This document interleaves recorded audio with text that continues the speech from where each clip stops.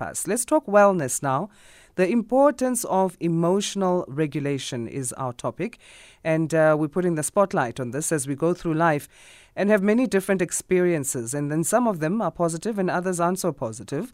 But let's get clarity and guidance on this then in terms of our emotions, how do we regulate them? And we're joined by Dr. Steph, who is a psychologist. Good morning to you, doctor, and thanks for making time. Good morning, Asanda. How are you? I'm good, thanks. How are you? I'm very well, thank you. Not normally up at this time of the morning, but thank you for starting my day good and early. Oh, we appreciate you for doing that, for getting up for us this early morning. What does it mean to regulate emotions? Okay, so the nuts and bolts, if one starts with a definition, is that self-regulation is that ability to manage those feelings that you have that disrupt your normal flow. So where you would normally be at, where you would be calm, where you would be able to make decisions positively. So in other words, to help you to think before acting, to put that pause between when something happens and you receive some kind of impulse and actually acting out. But it also reflects your ability to cheer yourself up after disappointments. So in other words, if something sets you back, that you're able to pick yourself up again and carry on. And in some contexts like work, you can imagine that needs to happen in a very short space of time. So we're not talking about days, but almost seconds, you know. Mm-hmm. So how do we regulate emotions? What's involved here when we are emotional regulating? Just coined a term there, whatever that is. I suppose to be doing some self-regulation.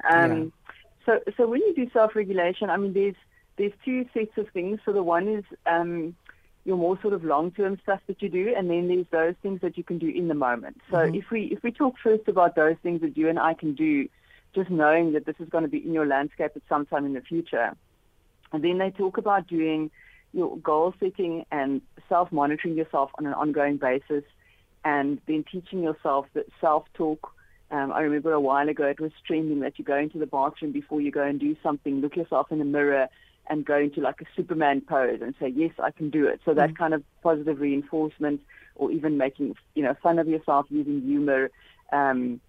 And then the other things that you can do in the moment. So now we're talking about someone who, is already experiencing maybe some anxiety symptoms, possibly even a threatening panic attack, or in some moment feeling that they're just, they're going to lose it. They're just going to lose it.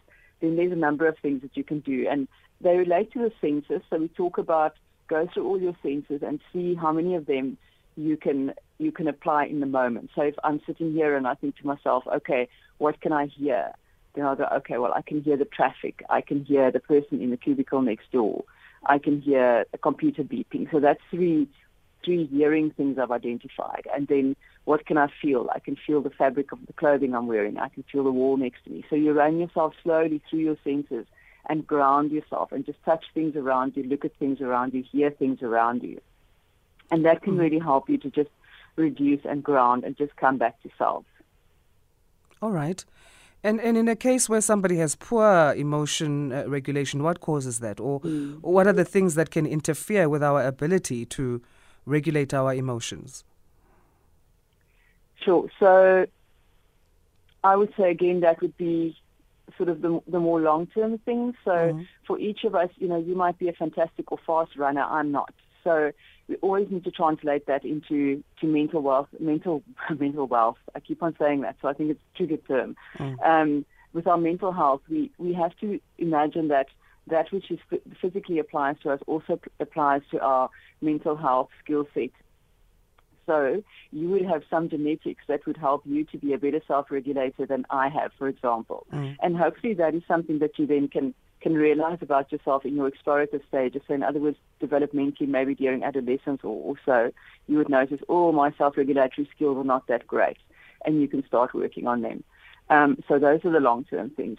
In the moment, the kind of things that work with self-regulation are triggers. So there will be things from your past or things that are just generally upsetting to anybody, seeing an accident, for example, or something like that. So there are things that trigger us, that make it difficult. Generally, things that upset one is like emotional things, so things that really set your parasympathetic nervous system going, emotional ups and downs like conflict. So I would say sadness and shock and conflict, those are the things that will trigger you in the moment. Is there a well-regulated person or emotionally well-regulated person? Or, I mean, I'm just thinking every day we face so many things that provoke us, Mm. and some of them require, an action and a response.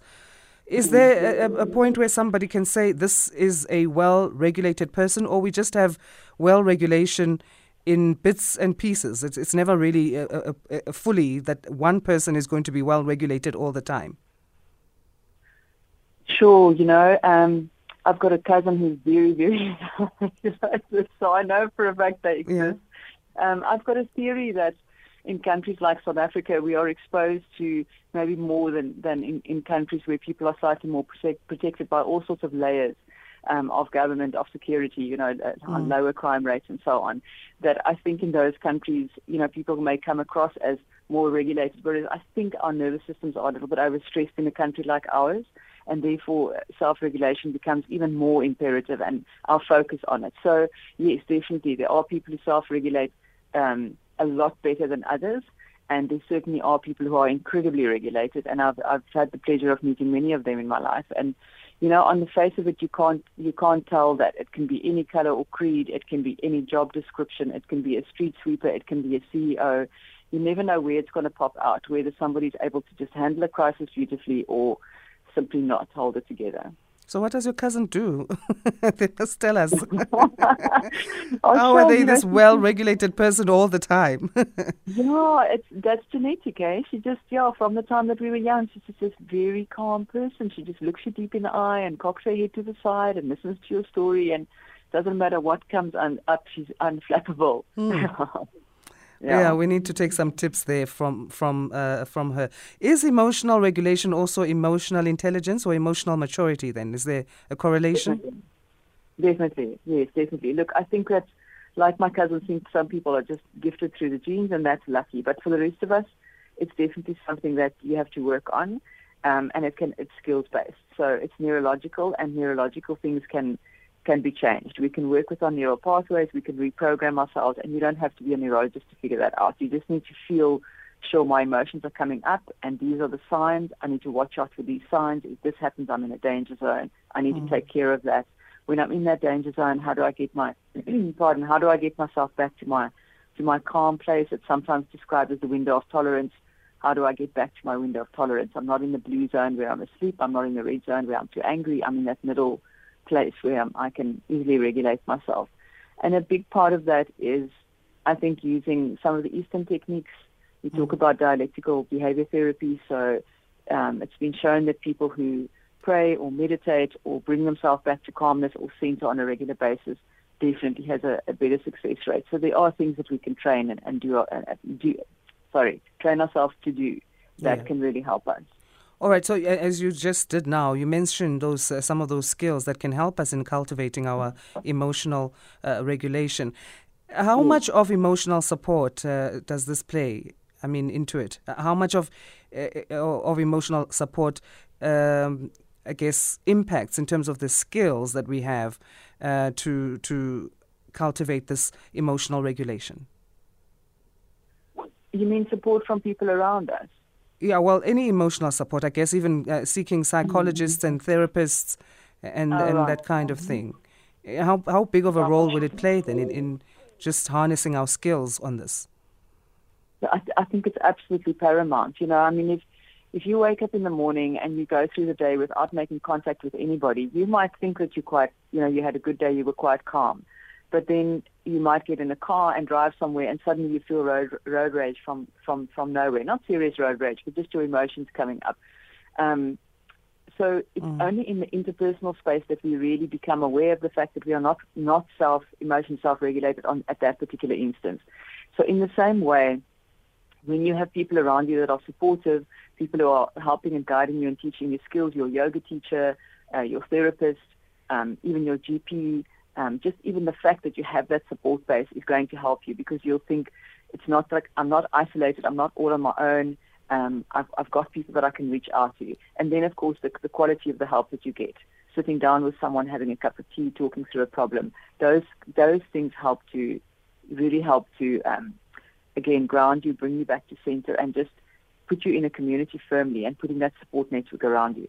So when I talk about support network, I want to come back to what you were saying earlier about what sorts of things can help us unfrazzle or cause us to not self-regulate. And I want to mention a couple of very important factors. And right at the top of my list is tiredness, the fact that people undervalue how tired they are. And then also just the use of sugar. So when your hypoglycemic index is out of whack. So if your sugar is either very low or very high, people who basically live from coffee to coffee. When my clients come in, new clients, and they say to me, please, I want to work on my anxiety, I say to them, how much coffee do you drink? And they say to me 6 cups a day. I say to them, I can't work with you until you stop drinking that coffee. So sometimes I can help them to stop drinking the coffee, but I can't help them with anxiety until we've managed that.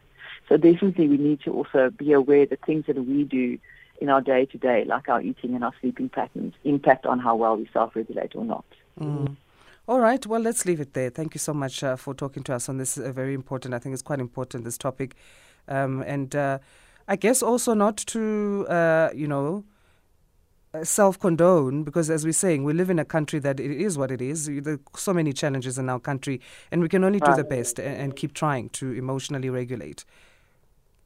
Absolutely. I think it's incumbent upon us because we live in a country like this. And because we do, I found that South Africans are incredibly resilient. So it's definitely a positive rather than a negative. Yeah. Well, thanks again, Dr. Steph. Pleasure. Dr. Steph is a psychologist talking to us in our Wellness Corner about the importance of emotional regulation.